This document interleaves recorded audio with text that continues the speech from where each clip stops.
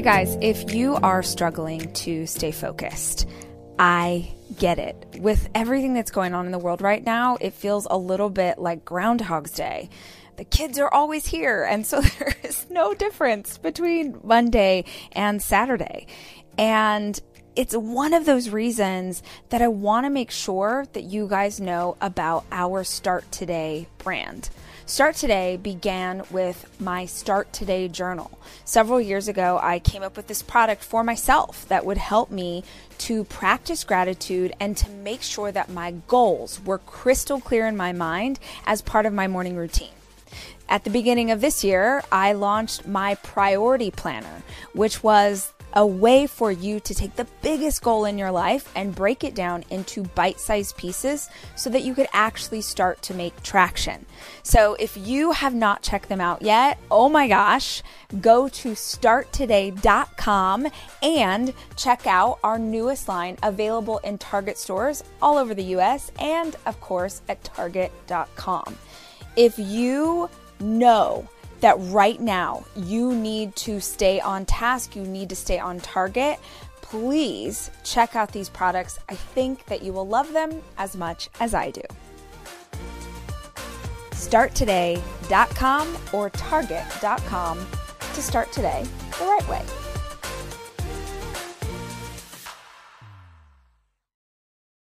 Guys, we are recording today's episode in Hawaii. And it is too hot to turn the air off. Aloha. Aloha. Also, we didn't even say, you're not listening to an episode of Rise Together. What? Maybe you're confused because Dave's here. What on earth? But I realized today it's been a while since the illustrious, the honorable David Marshall Hollis Jr. has been a guest on Rise Podcast. And I thought it would be fun if he joined me. I'm very happy to be here. I got to say, I've been waiting for this invitation for a very long time, as you've pointed out, maybe too long. If this is the first time you've ever heard Dave Hollis's voice, that feels odd. You must not be listening to the world-class, highly renowned Rise Together podcast, which is not what today is about. It happens on Thursdays. You're welcome to listen in there if you want to learn all the things that we talk about with regard to relationship. Actually, I invited the big guy over to Rise this week because I thought it would be really interesting to talk about our business. The Hollis Company. The Hollis Company. If you are not already familiar, Dave and I are business partners. He left his job about a year ago. A little more than. To join me in taking over the world. That is correct. Will you tell us a little bit about that?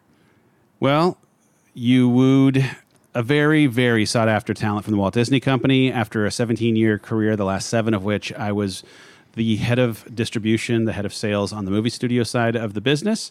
As your 15-year journey in building this business was tipping into a place where you needed someone to come in and handle some of the operational pieces and do a little bit more of the kind of stuff that, frankly, you don't like to do. Yeah, that's accurate. The human hiring pieces, the accounting and finance pieces, the operation of the operation.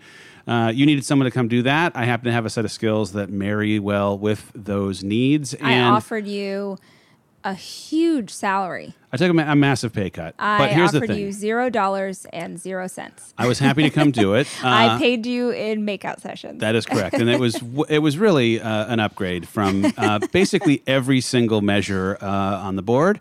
But truly it was this opportunity to come and chase impact and chase putting tools in people's hands that might afford them the chance to change their life. And my belief in the work that you were doing and seeing how close you were to everything tipping into what it has inevitably now become in the last year and a half or so.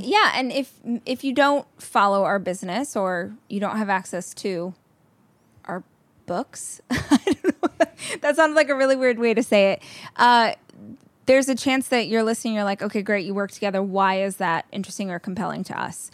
We think it's really interesting and compelling because when we decided to move from California to Texas 1 year ago, we had 4 employees. And today we have how many employees? 44 human beings work at the Hollis Company. 44 humans who work with us full time, full benefits, killing it. killing the gang.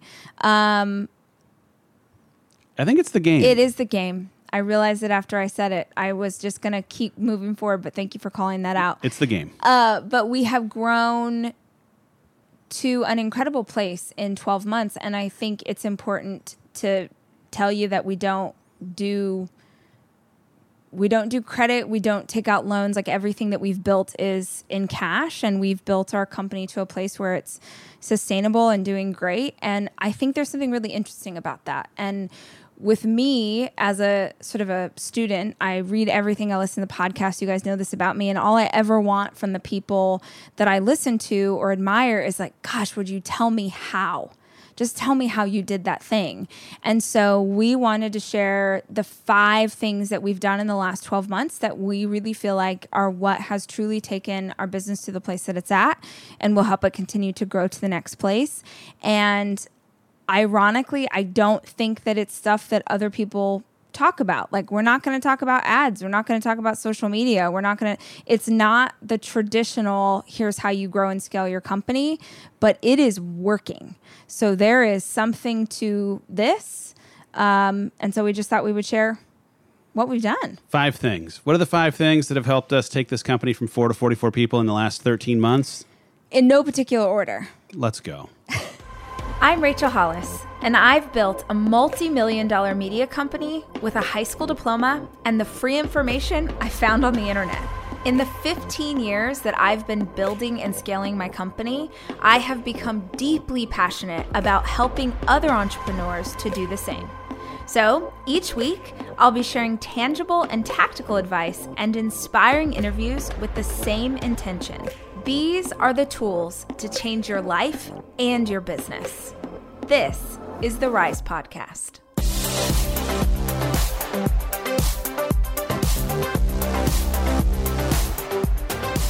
What do we want to start with, honey? Let's start at the top. Leadership.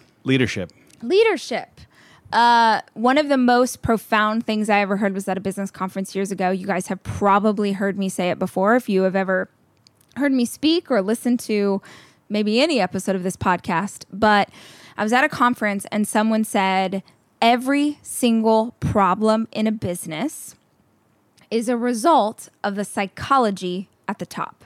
So good. Every single problem in a business is the result of the psychology at the very top.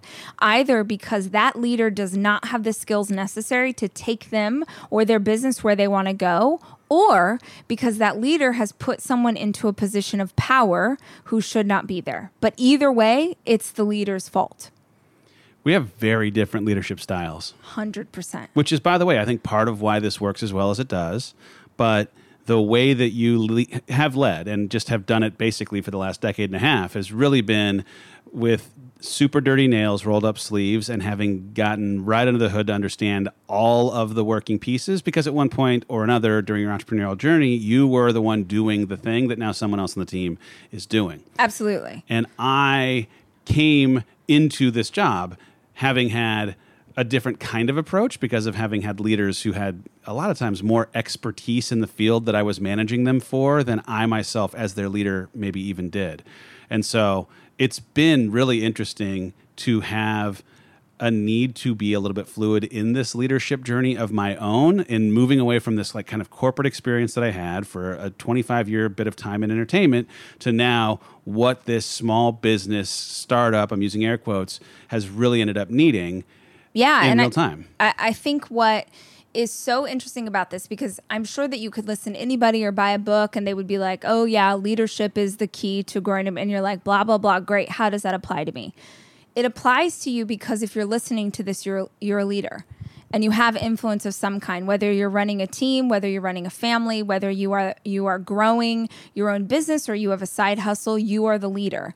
And that means whatever, seriously, listen to me, whatever it is that your business is struggling with, whatever it is that you need to know to take you to the next level, there is so much stinking power in understanding that you, yes, you are the problem. But if you are the problem, it means you are also the solution. That is so empowering to understand. Like, it's funny when you tell this to an audience full of dudes. When I'm speaking on stage and I'm talking to mostly men, and I'm like, the psychology at the top, the dudes are like, oh, because they're like, cool. If I'm the problem, I'm also the solution. When you say it to a room full of women, I immediately watch their bodies start to like fold forward. They have this shame. They go to this dark place of like, yep, I knew it was my fault. It's like, no, dude, I am not saying this to like challenge you or make you feel shame. I'm saying this because there is so much power in knowledge. And we fundamentally just believe that if our company is going to continue to grow and flourish, it will be because we as individuals have continued to grow and flourish, that we will fight for what we like. Hey, we're not doing a good job communicating with these people. Okay, we need to work on that. Or, hey, this person's doing this over here. Okay, you know what I mean? Like, if there is a problem, you can find the answer, but only if you're willing to be a humble enough leader to fight for the solution instead of fighting for your ego. I mean, for me, one of the things in the last year and a half that has been an unbelievable imprint for the way that we're approaching the business is the work that I've done outside of the company on how I think about failure being a thing that is for me, that now I'm bringing into the company in a way that when we run into problems, we celebrate the fact that we get to learn from them as opposed to feel defeated for having run up against them. That mentality in and of itself, especially in a small business, it's running as fast as it is, that's growing as fast as it is, that is having a new team member join every 3 weeks as it turns out in real time. We're gonna make mistakes, and the mentality that we have in making mistakes is a thing that can either stunt the momentum that we have, or can be seen as the thing that we get to now learn and move on from with now a better sense of what to do in the future when a new problem shows up. I also think there's something really powerful when you as a leader take full ownership of, so here's like an idea, like someone on your team is not performing the way that you want them to. And you can point your finger and be like, oh, this person, like they're just failing. They're not hitting their mark. They're not doing whatever. It's like, if you take full ownership of that, then you force yourself to ask the question, okay, how am I as a leader failing them as a team member? How am I not being communicative enough? How have I not been clear on their key performance indicators? How have I not what do I need to take ownership of? Because if you keep pointing a finger at a member of your team, I think that inevitably they just get more and more lost instead of finding a way to clarity. Like if you will fight yourself on like, how am I not leading them well so that they can perform the way that I'm hoping that they will. Like if you can exhaust yourself trying to make sure that they have all the tools that they need, all the clarity that they need, there's no misunderstanding, then you can have a real awareness of, hey, you know what, maybe this isn't the right person for the job, as opposed to those situations where you get to the end of, like, I think as leaders, we've all had this, where you get to the end of an employee and it didn't work out and they're leaving or you've had to let them go. And they have this conversation where they're like, well, you never told me what it was that you want. And you want to like slam your head against the wall because you're like, are you kidding? You know what's interesting, though, is like in us working together for the very first time in our life, we've had to commit to radical candor in like really pushing into and wading into hard conversations on an every single day basis because we have too many great things to go do. It's too important for us to not get weighed down by something or let something sit unspoken and let it start festering. And so our commitment to dealing in real time with the things that we wish the other had maybe approached in a different way as we grow this business is also trickling into and having a real effect in the way that we're in real time. You see somebody in a meeting operate in a way that isn't in line with what you expect, you find a way to pull them aside, not in a big room, have a direct conversation because you care enough about who they are and what you expect of them so that you can just nip it immediately.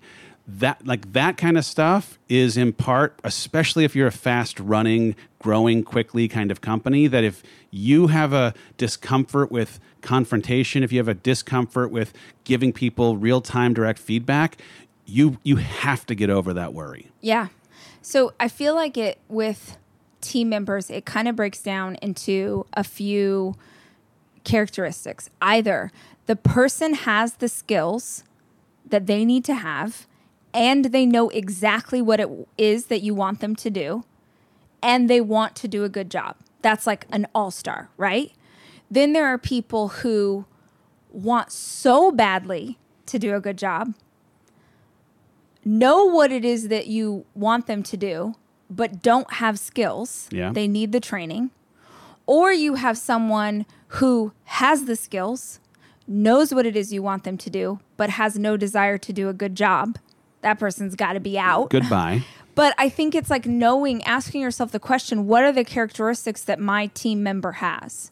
I was reading, there's a great book by Keith Cunningham that he said, he was talking about his own team, and he said, we only have 2 types of people on this team. We have A players and we have B players who are getting training to be A players. Yeah. We don't have C players. And there's also another great book on this topic, Powerful, by Patty McCord, the head of HR basically for Netflix. And they have the same mentality of, we only want to work with high caliber employees or high caliber team members who really want to be the best, who want the training. And dang it, someone who has a strong desire to work hard to improve. Like you can't buy that.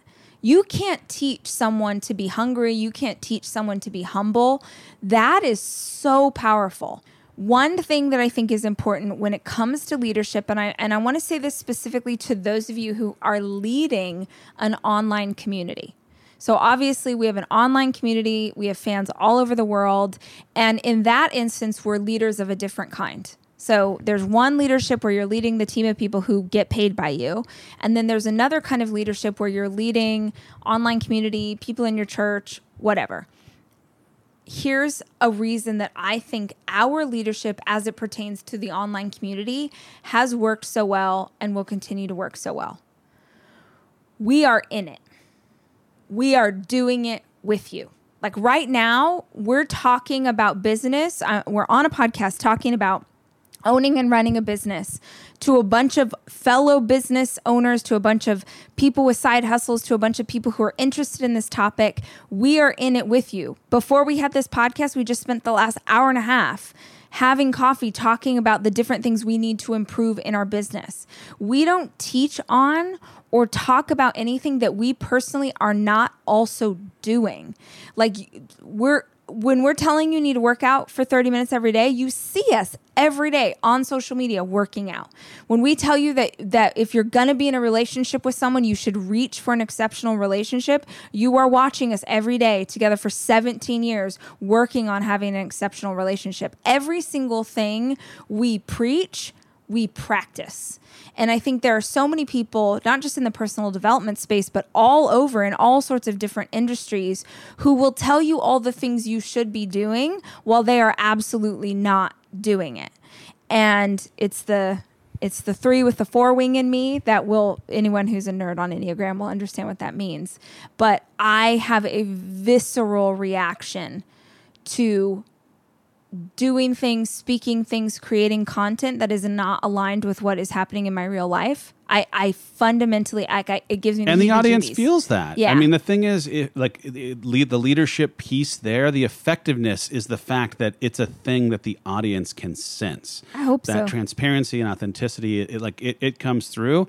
And when it also just creates empathy. I mean, like if you want to try and have influence, you have to actually have some empathy to start. And Absolutely. I think that's a big part of it. Yeah. So I think that if you have sort of that online community in the way that we do, it's just something I'd love to encourage you with is like, you might be able to fool some people, but most people will sense it. They'll sense that it's crap. There's so many people trying to do kind of like fake authentic now on social because it's popular. Like, let me have this sort of fake vulnerable moment. And man, your audience doesn't want a stylized version of your authenticity. They want you. We're interested in being friends with and learning from real people. I just think that's the nature of the world now, is like, we don't want the expert. We want the, like, man, I'm in it with you. I was speaking at this teachers conference last weekend, an incredible conference, so incredible. And it was a husband and a wife who were throwing it. Hope and Wade King. Oh my gosh, I'm so proud of myself for throwing out their names.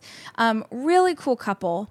And I was talking to her. They built this conference and they have a new baby and all these things. And I'm like, wait, y'all are full-time teachers? Like, they're fully elementary school teachers that also do Get Your Teach On? Yes. Oh my gosh. And I was like, how in the world are you even like, that feels impossible. This is so much work to do this thing. And she was like, well, we can't teach teachers if we're not teaching. That's good. Like, how dare we? Like, we can't share this information. We can't share this wisdom if every day I'm not also tired from handling all these kids or grading these papers or doing, like, how am I supposed to effectively lead you if I'm not doing the work? So and good. I was like, yes, girl. Love that. So I just wanted to bring that up because I know a lot of you are doing similar things. Like, the world doesn't want your perfect fake. They want you. They want you saying, what has worked for you? What does this look like? How did you make change?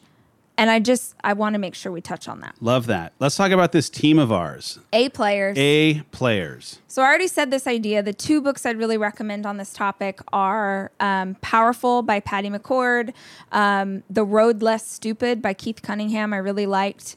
There's so many great books on this. 5 Dysfunctions of a Team. Like, you could read 9 million books on the kind of people that you want to hire.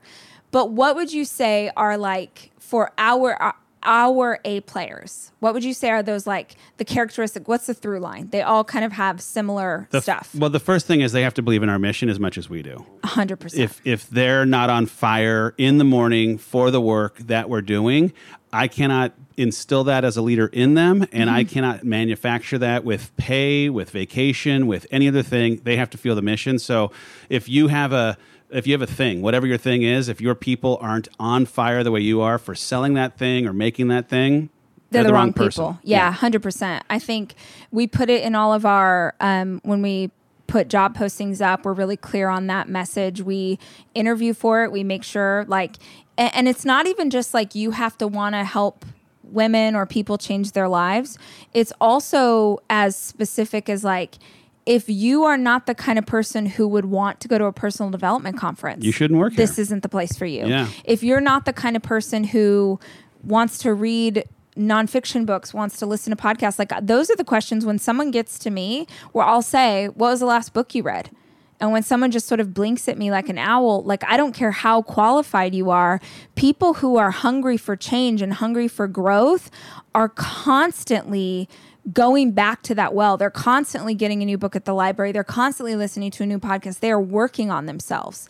And the kind of people who are working on themselves are the kind of people who will understand and be able to engage with an audience of women all around the world, men all around the world who want to do the same.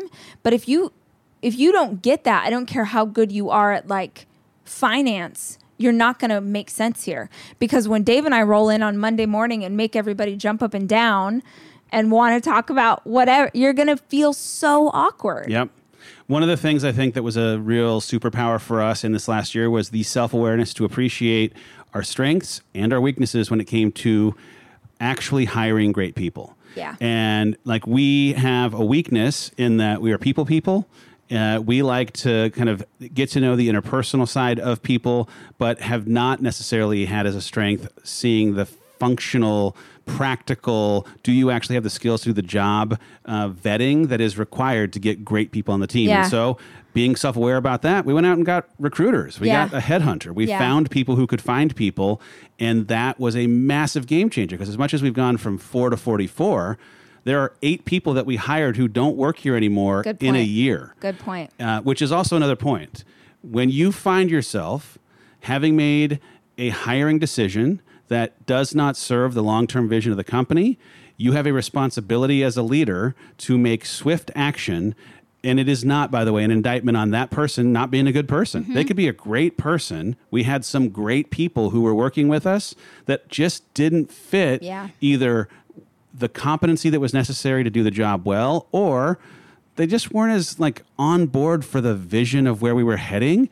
And it becomes a liability for your business because of the way that it might distract other people, or sends a message to the rest of the team that you're willing to create some collateral damage for not wanting to have a hard conversation. Have a hard conversation and get the right person in. 2 of the best quotes on this topic. Well, real quick, let me say this. You always know when it's not going to work. For sure.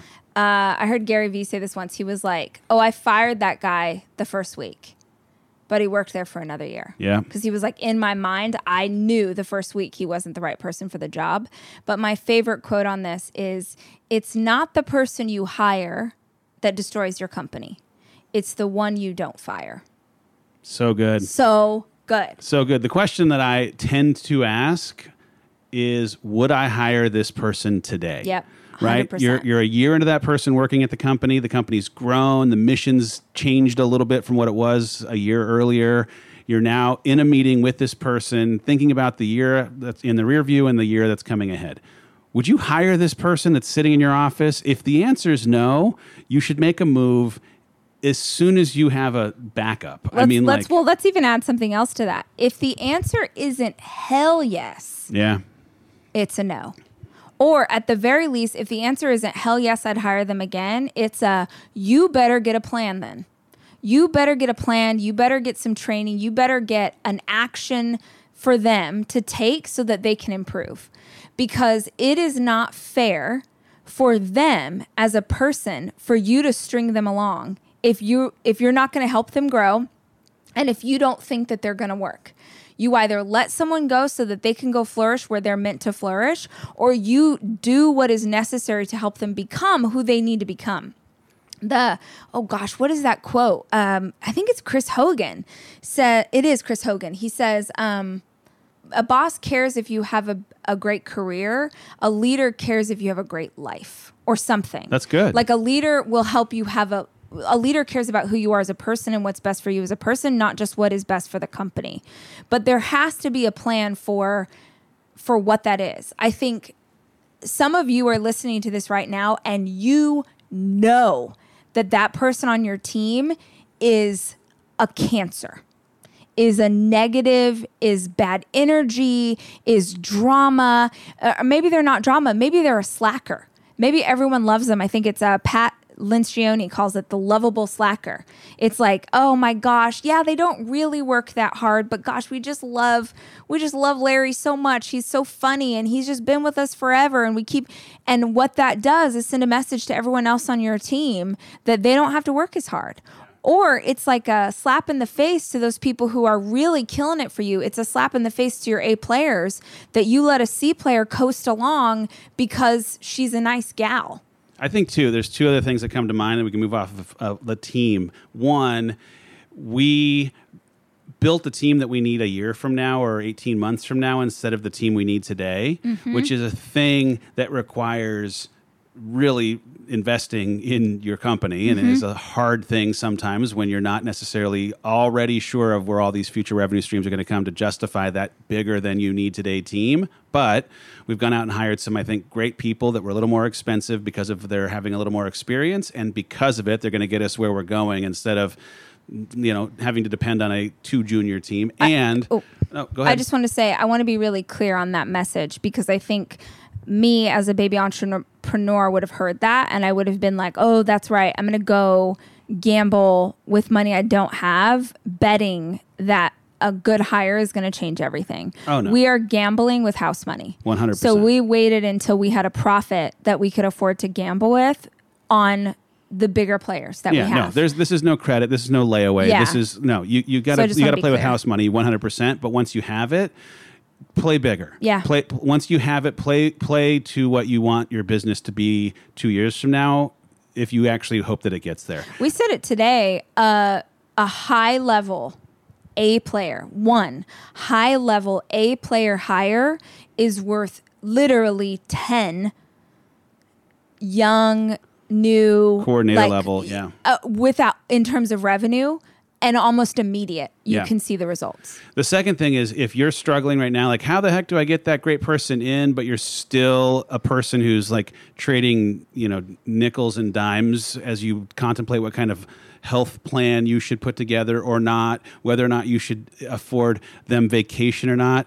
We have unlimited vacation. We have full benefits. We try to put together a work environment that says, look, we do expect you to come in here and crush it, but we're going to leave at 5 p.m. Mm-hmm. We're going to, hope that you can have a life that leaves you full and feels like your full value is being compensated for, whether it's, in pay, but also in the benefits that come with it and the kind of environment that we create. We want to treat our team the way we would want to be treated if we were them. And I think we have our compensation, like our salaries, our insurance, our 401k, our unlimited vacation, like we intentionally tried to seek out we want to be bomb. Like, we want people to see our listings and be like, holy crap. By the way, I'm the pragmatic, practical person in the duo here.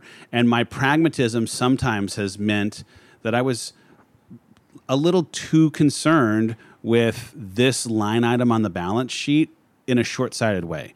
I was like, well, I don't know that we need to give them all of these benefits. I'm not sure that we need to make it that attractive. Like, we're going to make something great, and they're going to want to work here because of what we make, not because of the benefit package. And then you realize you get the right person in. It takes one great person with the right set of benefits to make all the benefits pay for themselves in a minute. So we've had unlimited vacation for 6 months, 9 months? 9 months. I don't know that a single person has even taken a week.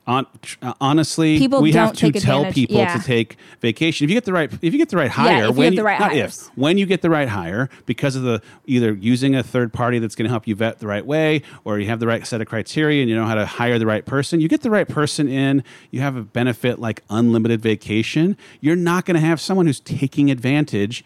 And by the way, you're going to create a culture that would have the one person who may take advantage feel like there's no way that they'd possibly deviate from the way every other high achiever on the team is ultimately showing up every day. I think I get so many questions about this from my friends who are entrepreneurs. They're like, oh, how's your unlimited vacay? Like, how does that work? Aren't you? And honestly, how it works is that people tend to take hey, can I take a Thursday off because I got to take my kid to the doctor or whatever. It is not, nobody no one's taken a 3.5 week vacation. No, never. So just in case you're wondering, it is a huge sign of, I think, respect for your employees, and it has not affected us at all. Y'all, we are doing a community-wide challenge, and it's totally free, and I am challenging you to join us.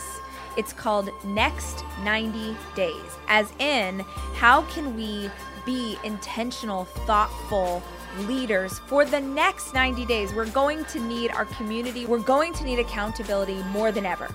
So I want you to head over to thehollisco.com/next90. That's thehollisco.com/next90 and join us. Every single week, Dave and I will be teaching on a different topic, things like perspective or reaching for joy or dealing with anxiety in these crazy times. We are going to give you so many free resources and surround you with community. When we did this at the end of last year, we had 650,000 people sign up, and we feel like it can be bigger than ever.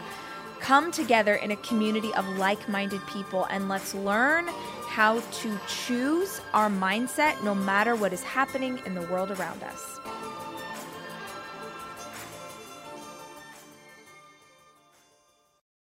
The third thing, or 5 things, is a focus on what the audience wants, which sounds pretty simple, but at the end of the day, when you're thinking about what the audience wants, serving them well is the secret. It's our secret sauce. Every single thing that we do. Everybody is like, how are you guys doing this? How are you selling this? And guys, this is going to sound douchey. I'm not. This is just real talk. We're entrepreneurs here. Let's real talk this. We've been very successful in the last 12 months. And everybody in similar industries, how are you selling this many books? How are you selling this many journals? How do you have this many, and how did this many people come to your events? What are you doing? How is it?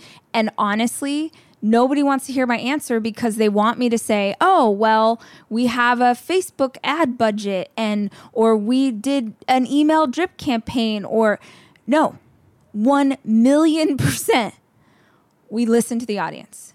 Every single thing that we do is in reaction to what you as our audience is asking us for. Everything. The clues for what we should work on in a 5-year plan live in the comment section of Instagram, live in the direct messages, live in our customer service emails. When somebody asks over and over and over for the same thing, it is the clue that we follow and the question that we answer with a product that we put in the market. Yeah. I mean, that's Girl Wash Your Face. Everyone's like, oh, this book, like, how did you know that? I'm like, because Girl Wash Your Face was the questions I got most often from my online community. You know, I'm struggling with my marriage, or I hate the way I look, or this thing or that thing. And I thought, well, I'm just going to write a book that's a response to all of these same questions. The 20 questions I get over and over and over. People are like, how did you know? Look, no way I knew it was going to do what it did, but I knew that it would resonate with women. Even when I'm thinking back when Dave first read it for the first time, he was like, oh my gosh. You should not put this out. You should not put this out. Like, this is too much. This is too vulnerable. This is too much information. I was like, I just really feel compelled that this is what I'm supposed to do. So the reason we say that to you, especially those of you who are in relationship with a community online, is listen to what they are asking you. So, and by the way, this isn't just people of an online community. This is you, bakery store owner. This is you, hair salon owner. This is you, massage therapist. Your customers and your clients are asking you the same questions over and over, but you think that what they're asking is so simple and so obvious that there's no business there. And the reality is, the things that we think are so simple and obvious, it's because we're an expert on them. Do you know what I'm saying? Like, we were talking to some friends recently, and I was trying to encourage him to do, y'all know I do my online coaching, and it's been, not only has it been incredible for me as a teacher to learn to communicate through live video, but it's been like, our community is incredible. 12,000 students all over the world. It's amazing, amazing, amazing. It's been such a blessing for the community this year. It's been such a blessing for us as a company. And I was trying to convince a friend of ours to do it. And he was just like, what would I even teach on? And I said, do you have like 10 questions that you get? And he was like, of course. And he starts laying them out. I get hundreds of emails on this things and thousands of questions on that. And I was like, dude, that's what you teach on. That's what the audience is asking you to supply them with. So we think of that we think of service as two things. One, it is making sure that our company is truly built around what you are asking us to build. You are asking for solutions, and I think it's our job, our mission, to try and come up with solutions that work for you, that meet you where you are with what you've got.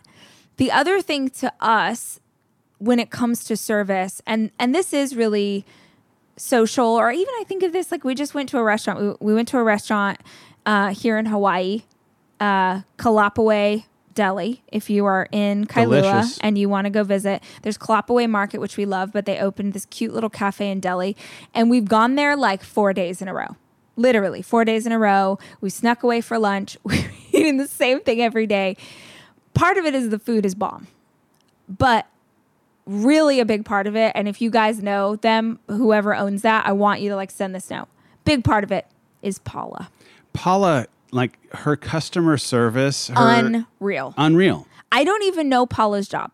She is either the owner of all of Kalapaway, or she is everyone's dream employee. She's the chief engagement specialist. Oh my gosh. At this restaurant. So the reason I don't know her job is she's like hostess, like she's sitting people, she's grabbing food, she's cleaning tables, she's chatting with the customers. She is so fun. She's so engaged.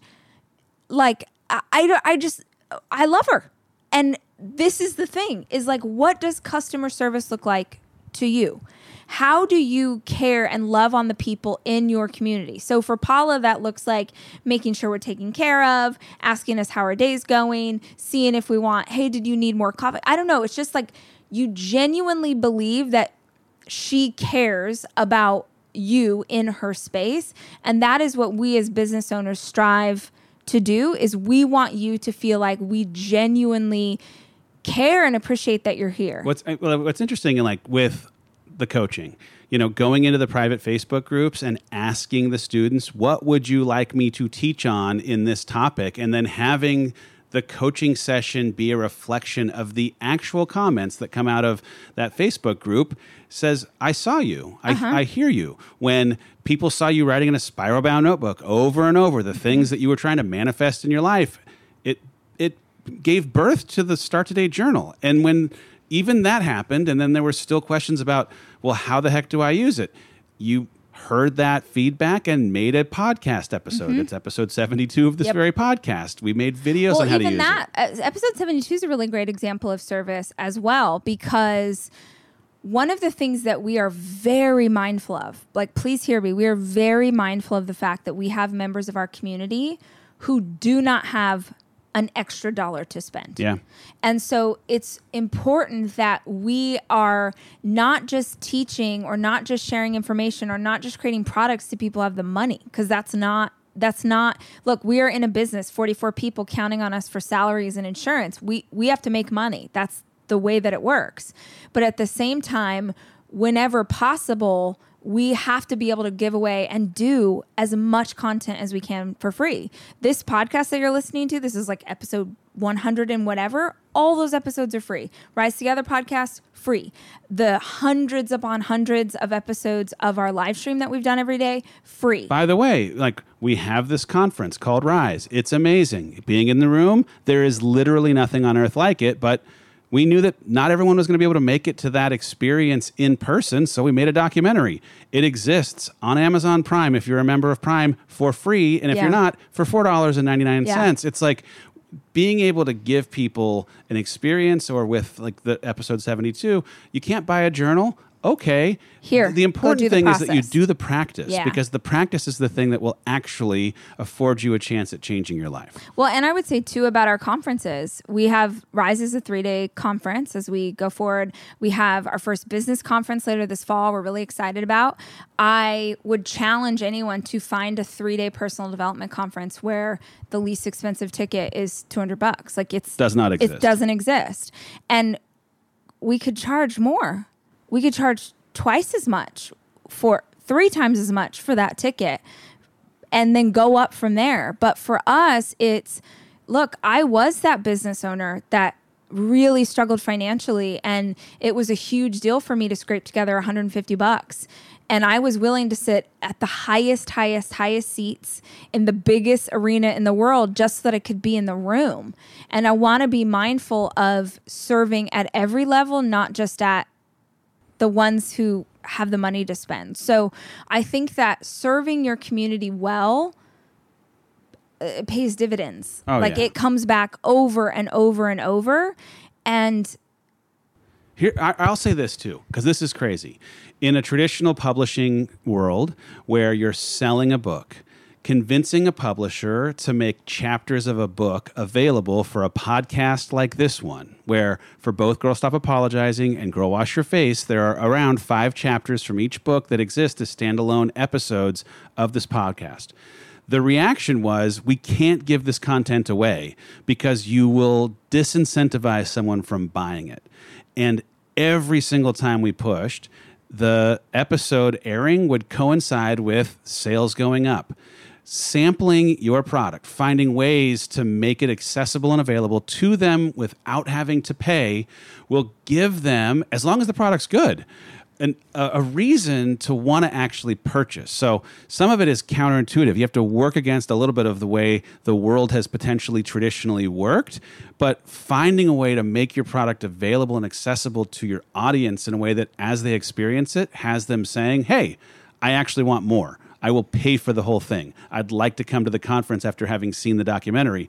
It all works toward the greater good as long as they have an ability to get it. Yeah, I think we've seen that time and time again is, and that's the experience in my own life is when I did pay the $150 to go to that first conference, I guess how I'm wired, maybe this isn't everyone, how I'm wired is like, someday I'm going to be VIP. Yeah. Someday I'm going to be down there on the floor next to the stage. I'm going to work. And it like gave me a carrot it gave me a light at the end of the tunnel. It gave me something to work for. It was such a huge deal for me to be able to work my way up to get to the next place. And when, people get frustrated, they'll be like, man, I don't have the money to go to and I'm like, what? Well, why would that make you angry? Don't get angry. Don't get angry. Just add the word yet. I don't have the money yet, but dang it, I'm going to do these 3 things and then next year's going to be my year.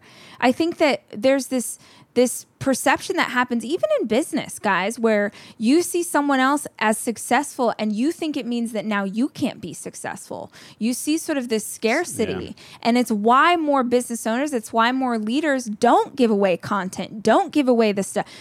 Gary Vee is my favorite on this topic. Gary Vee is like, I give away everything for free.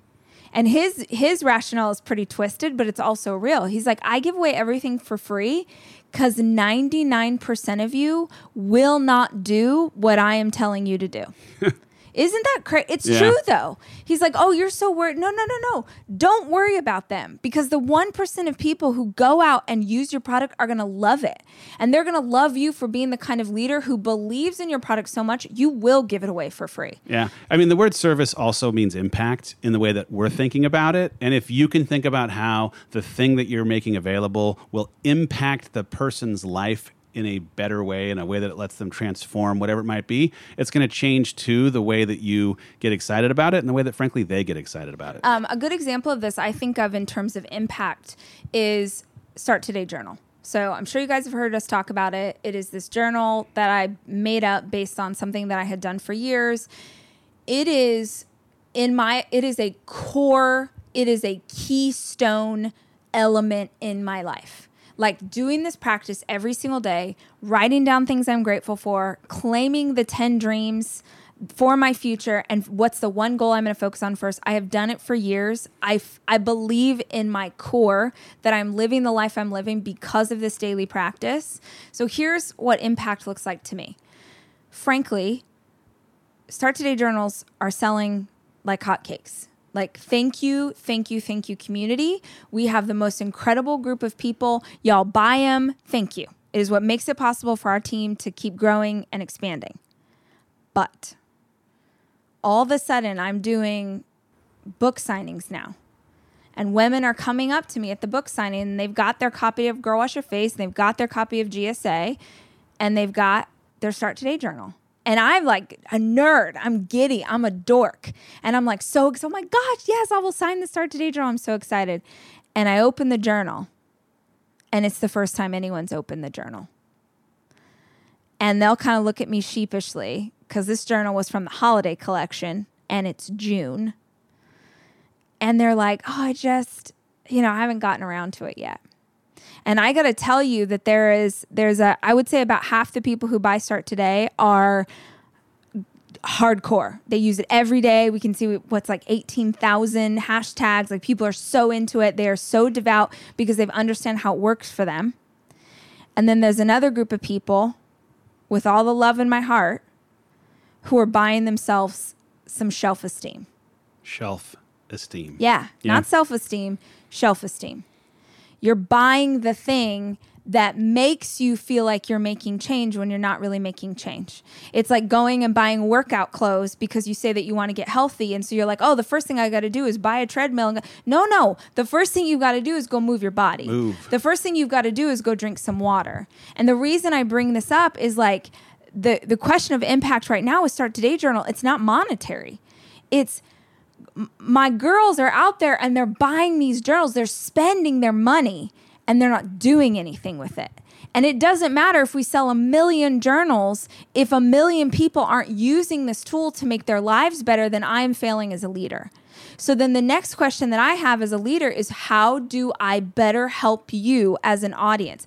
And you'll see it now. You're going to see this content start to pop up. What kind of videos do I need to make so that you understand exactly how to do the journal? What kind of community do I create so that you have some accountability and you're using that hashtag and you're focusing on the goal? Like if I'm talking to you right now, man, I care this much. I'm banging on the carpet. I care this much to fight for your life. You've got to care enough to show up for your life. So that, to me, that's what impact looks like. It's not enough to sell the product. You actually have to give a crap if the people that you sold the product to are using it and making the change that you told them that they were buying. That is good. All right, leadership was one. Dave's like, this is a 9-hour podcast. Building up a team of A players was 2. Service, focusing on how you actually are serving your community is 3. And the 4th key to this success of the last 13 months. Keep it simple, stupid. Keep it simple, stupid. Keeping it simple. Focusing on the things that actually drive and move the needle and not being distracted by every other thing. So we sell 4 products. This big company, we've had incredible revenue growth, incredible profit growth. We only sell 4 things: books, journals, coaching, live events. Those are the only 4 things we sell. And the exception to that is that we do have, like, QVC is a really good example. QVC is a partnership with someone that is allowing us to have access to a new audience. So the exception of stepping away from our core 4 is only their strategy in that. It's because we're trying to infiltrate a new group audience. Of people. Yeah. But I think this is what I talked about this quite a bit in coaching at the beginning of the year is, do you, as a business owner, do you know what are your highest performing products? What are the highest performing units? What are the services that you offer to clients that are the most profitable for you? Not that make the most money, that make the most profit. It's the 80-20 principle, right? Like 80% of your profit comes from 20% of the things that you sell. 80% of your profit comes from 20% of your customers. If you are not familiar with what I'm talking about, look up the 80-20 principle. There's like 57 books you can read on it. But the idea is if it's true, and it is, like if you look right now at your P&L, you're going to see that a certain segment of what you sell is making you the most money. And so then the question is, how do I zero in on my highest margin products? How do I zero in on my highest margin services? If I go all in on one thing or 2 things, how does that change? It certainly changes your intention. It changes your focus. It changes how much time and energy your team is spending or you're spending doing 57 different things. Like, no. We only sell 4 things. I mean, we use it as a guide for our senior leadership meetings that happen once a month, where we're setting what are the 5 priorities of the organization that we're going to put up on a whiteboard in that main room where everyone's sitting so that everyone knows what we're rowing toward as a group. And if someone throws something out that doesn't align with our 4 things that we sell, well, we don't put it up on the board. It helps gate the creep that ultimately could come in as a distraction.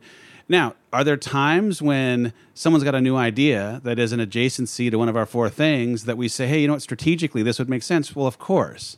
But we try to stay laser focused on just doing our core because it's where the majority of our overhead expenses, sitting against. It's the majority of what the audience is asking for and consuming with.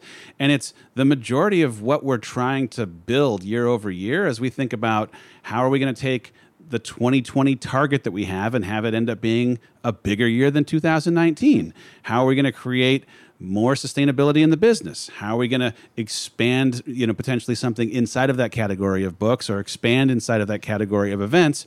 This last year, we went from having a Rise event and a business event to what shortly is going to be us announcing a handful of Rise events and business events.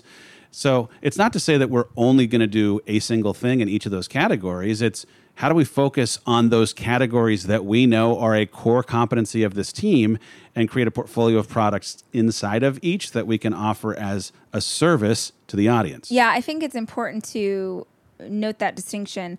When I say we only sell 4 things, I didn't say we only have 4 products. Yep. You know what I mean? Because we only sell 4 things, books being one of them, but we have many books. I have many books. You're about to launch your first book. So it's not that there's only one SKU of that product, but it's that we as a team or as individual groups amongst our team need to know how to sell only 4 things. Because if you know how to sell one book, you can sell any book. Yep. The other thing that's really interesting too, just going back to this idea of service, is all 4 of these products were at the request of this audience. Every single one of those things was something that the audience asked us, and we were like, well, shoot, I guess we can figure it out. I think it's important to note too that while the products that we have might not change, the content of those products does absolutely have to become fresh and new and clean. If you went to Rise 2 years ago and you're going to Rise today, they aren't even in the same solar system. Nope. They are so different. But by the way, the differences that you're going to see in Rise in Dallas in July of 2019 is a reflection of the feedback from the audience that was in Austin, Texas in 2017, in Los Angeles in 2018, in Minneapolis in 2019. Every time there's been an experience where the consumer is feeding back, hey, you know what would have made this just a little bit better? You're taking that with the creative team and creating a curriculum and teaching materials that are going to speak specifically to the things that they wish they would have seen. The 2020 events are going to be different than the 2019 events 100%. In a great way. Well, and I think the idea, so this fall, we're doing our first Rise Business Conference, and that was a really intentional decision I made convince the team to come along for the ride, because anytime you step into a new arena, it's pretty scary. Like, oh shoot, is this obviously it's a big financial investment, and what if people aren't interested in learning about business from us or talking about small business? But for me, it was, I kept getting those same questions from you as an audience about business stuff, or I kept speaking at business conferences where I would talk about really basic things, really basic, a marketing plan, or how, let's talk about social, let's talk about margin. And I could see these people like deer in headlights, where they've paid, $5,000 to come to this conference. And I'm like, oh my gosh, you don't know anything about business, which is okay, because that was me, right? Back in the day, going to conferences were how I learned.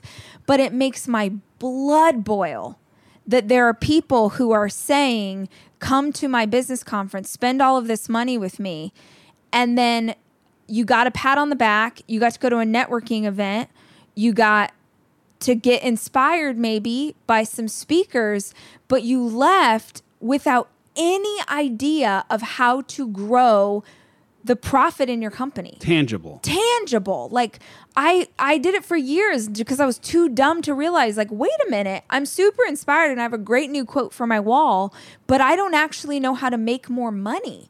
And I literally, the big turning point for me was I had gone to a conference and there was someone there who had mortgaged their house to be in the group who got to come to this conference. I got to talk to them afterwards. They had mortgaged their house to come to this thing.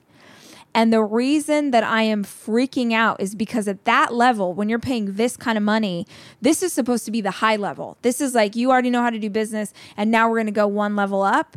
And as I'm coaching them from the stage, because I just happen to call on these people and I'm coaching them from the stage, I mean, they don't know fundamental basics. Margin, but they're gross. They're like so many people, they're obsessed with the idea of keeping up with the Joneses. There they are, and I can see the jewelry and the jacket and the jeans, and you've got your fancy bag, and everybody around you thinks that that you've got it all together and you know what you're talking about. And the reality is, like, yes, this person should not have done that. That's dumb this sort of last-ditch effort. I'm going to mortgage my house to go to a conference I can't even fathom. But the part that makes me angry is the person who threw that event. How dare you not care? How dare you not care that your message is not that they don't know how to do these things? Sorry, I went off on a tangent, but that's why we did the conference. I was like, geez, I don't know like the fancy whatever, but I know how to help people make more money. Yeah. I know how to help them figure out how to increase profit. I can teach you how to do social media. So we have some of the greatest friends in the world in this arena who can teach you how to do sales, who can teach you how to put together an email. Like, it's this thing, like, remember that what I said earlier about people keep asking you the same questions and you're like, oh, that's too simple. Or the other thing that people think is, oh, it's been done before. You know how many people have done a business conference? I guarantee you they haven't done a business conference like we're going to do one. Oh, for sure. Sorry. Don't apologize for getting passionate about actually putting a conference in front of people that'll do something that other conferences haven't. I feel as confident as you do. The reason I brought it up was the idea of we do the same stuff, but we're going to refresh it and make it new so we make sure we continue to serve the audience. That's where that tangent came from. All right. Leadership, team, service to the audience, focusing on the most important things. And the fifth thing in how we've scaled this business in the way that we have in the last 13 months, we really lean on our individual strengths to complement each other. I mean, we've talked a lot about, at least on the Rise Together podcast, this like difference between who you are as a creative and a dreamer, who I am as a practical, pragmatic operator. And as much as that at times creates friction, that friction produces some amazing fruit when we're able to push the emotion of that friction aside. It took us a minute to get past the friction to realize that there was fruit. That's it's like a pineapple. Yeah, it is like a pineapple. It is like a pineapple. Aloha. I'm bringing it full circle here. Here, let me give you an example. So I am very much a startup kind of leader. A startup leader meaning I have done every job in my company. I lead from the bottom up because it started with just me. Dave is very much a corporate or big company kind of leader. Is that how you would say it? I came out of a team where I had 1,000 people in 52 countries working as professionals of a trade that I did not grow up doing. So I led them by keeping the politics and the bureaucracy of this big corporate entity from disrupting them doing their work. And when they would come to me with a problem, I would ask them what their recommendations were, and we'd go with something that they were recommending. Here, this is a small team that has a new problem showing up on an every single day basis. And if I waited for them to have the right set of suggestions that we could consider as options to deal with the problem would grow too big, too fast, and it would just completely disrupt our business. And so I've had to, like I said at the beginning of this conversation, totally rethink the way that I lead. When we first started working together, I think there was a bit of for both of us, my way is better than your way. And what we've discovered is that if we take the best parts of both of our ways is where the magic happens. Absolutely. So a good example of this is my way is the leader has to do everything. And Dave's way, because he was coming from a bigger business, was hire high-level talent and get out of their way. And the answer in the last year has been a combination of both of those things.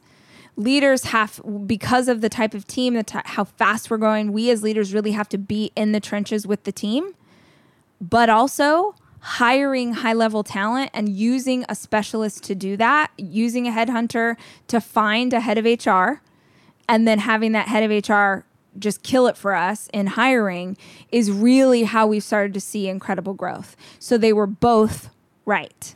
I think, too, just the way that we attack, whether it's how should we put tickets for an event on sale, what content should we create, how should we serve this audience well, the mix of how the content itself is created, but then how the content that's been created makes its way to as broad an audience as possible because of partnerships, because of advertising, because of whatever it might end up being, you've been focused on, as it should be, creating the very, very best set of tools that this audience is asking for.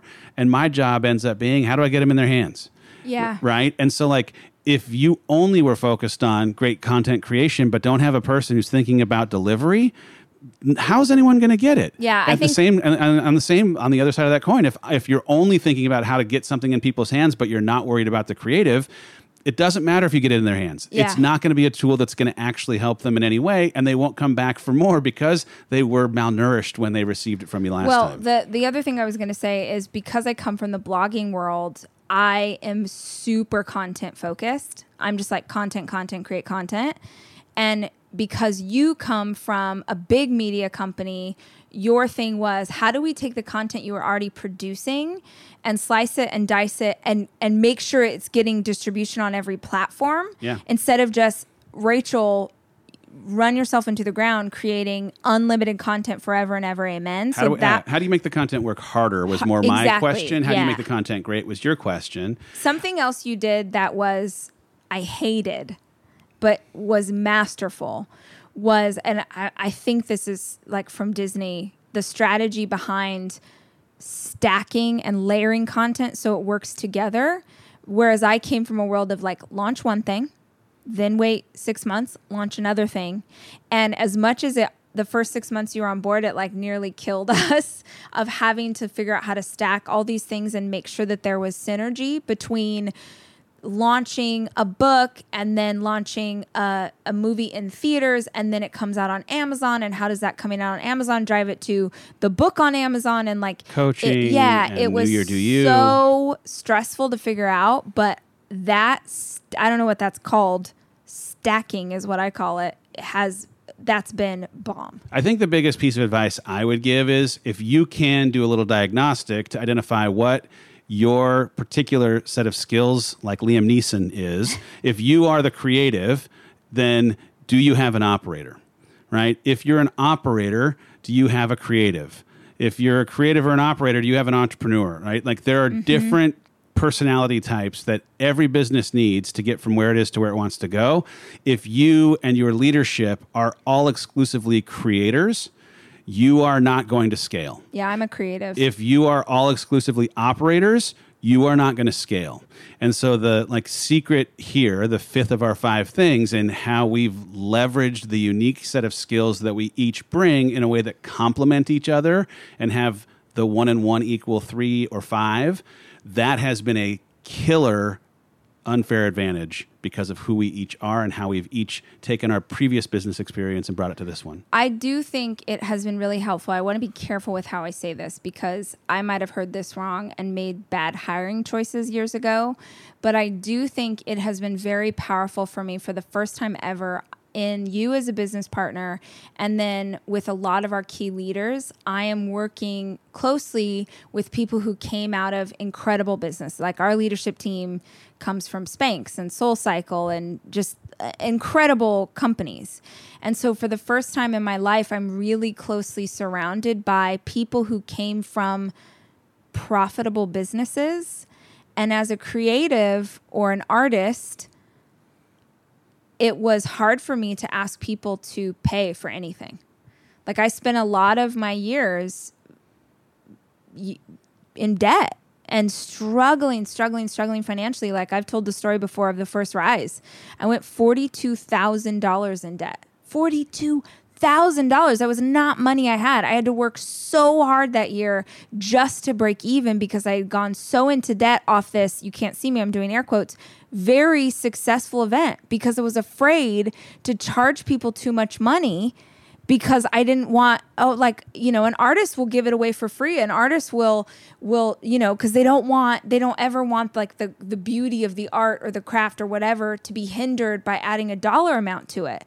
And there are a lot of you right now who are in that boat, who need what I have and maybe don't have access to it yet. So let me be this person that speaks it over you.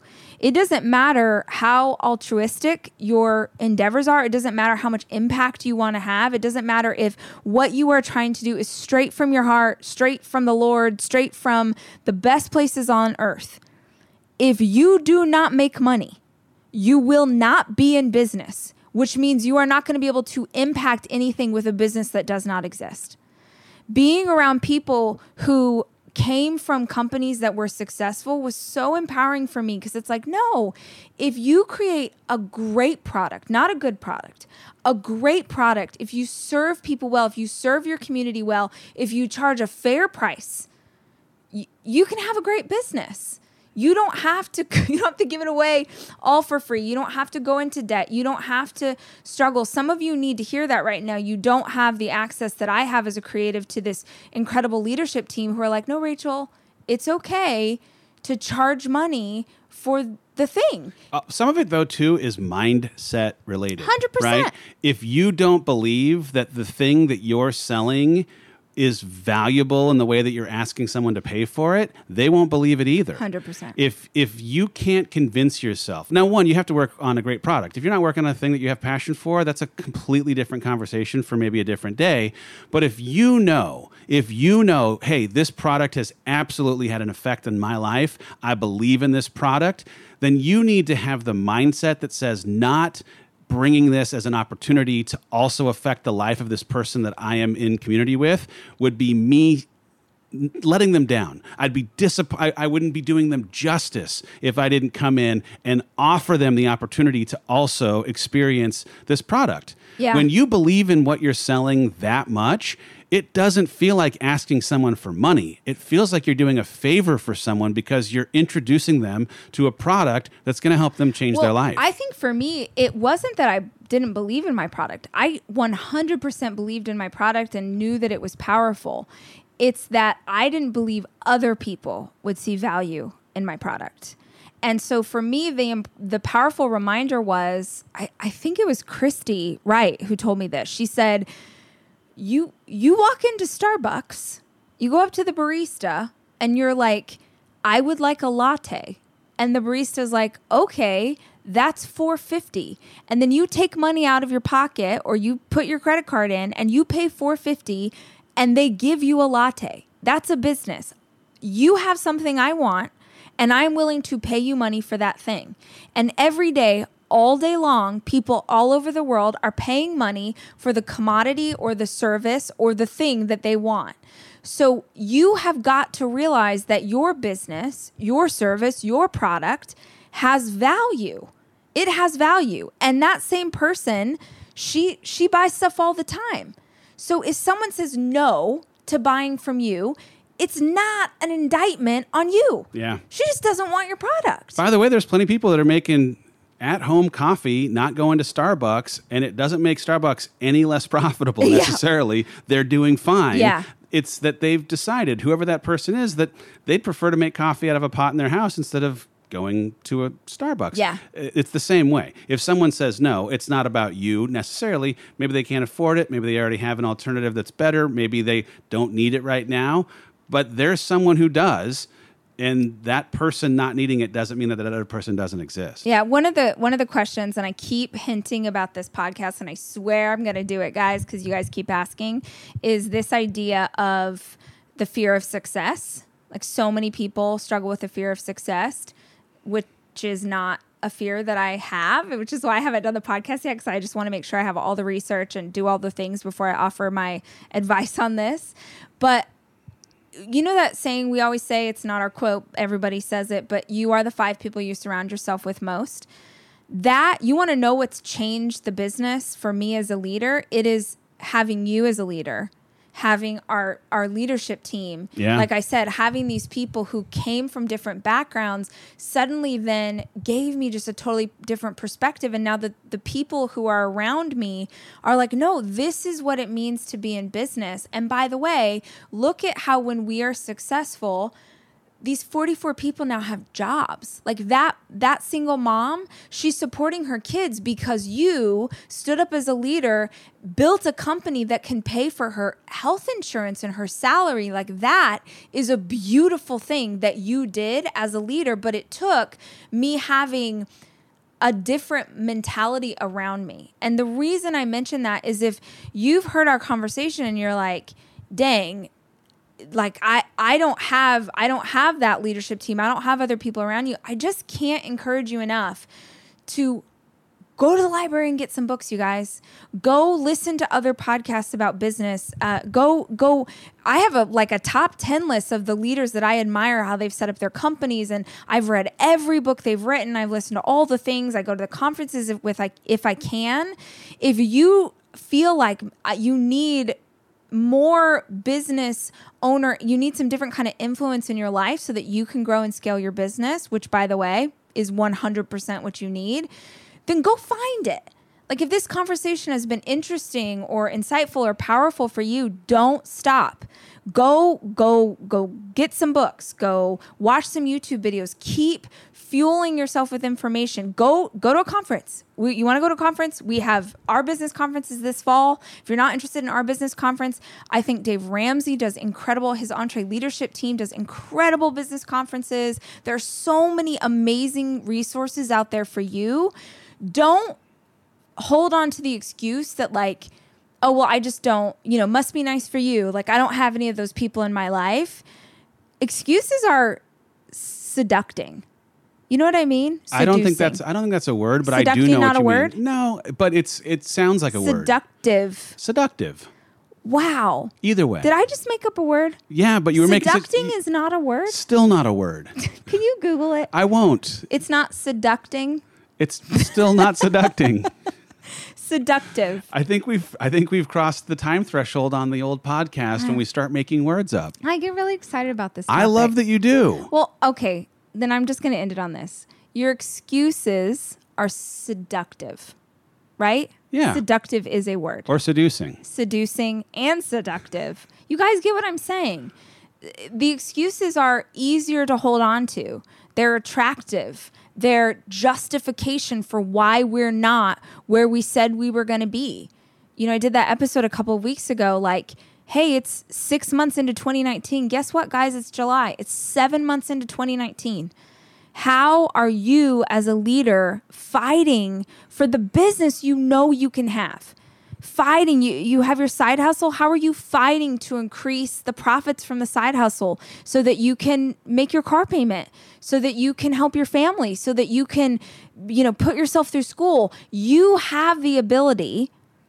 And if this was an interesting episode to you, I just want to encourage you. There's so many great resources out there for free. Please do not stop here. Let's go. Can I ask for one more thing? Anything you want. We haven't done an episode like this on business together, on our business, what it means to work together and how we function as leaders. And I would just love it if this episode was helpful or interesting. Would y'all screenshot this episode and share it on social and tag me and Dave?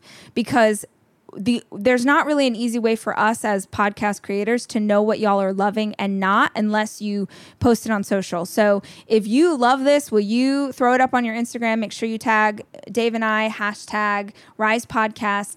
And then tell us if there's something else. If you were like, dude, I wish you'd go more in detail on this topic, or I wish you guys would talk about what it means for you to work together. I don't know. But like I said, everything we create is from you guys. So we'd love to know exactly what it is you're looking for.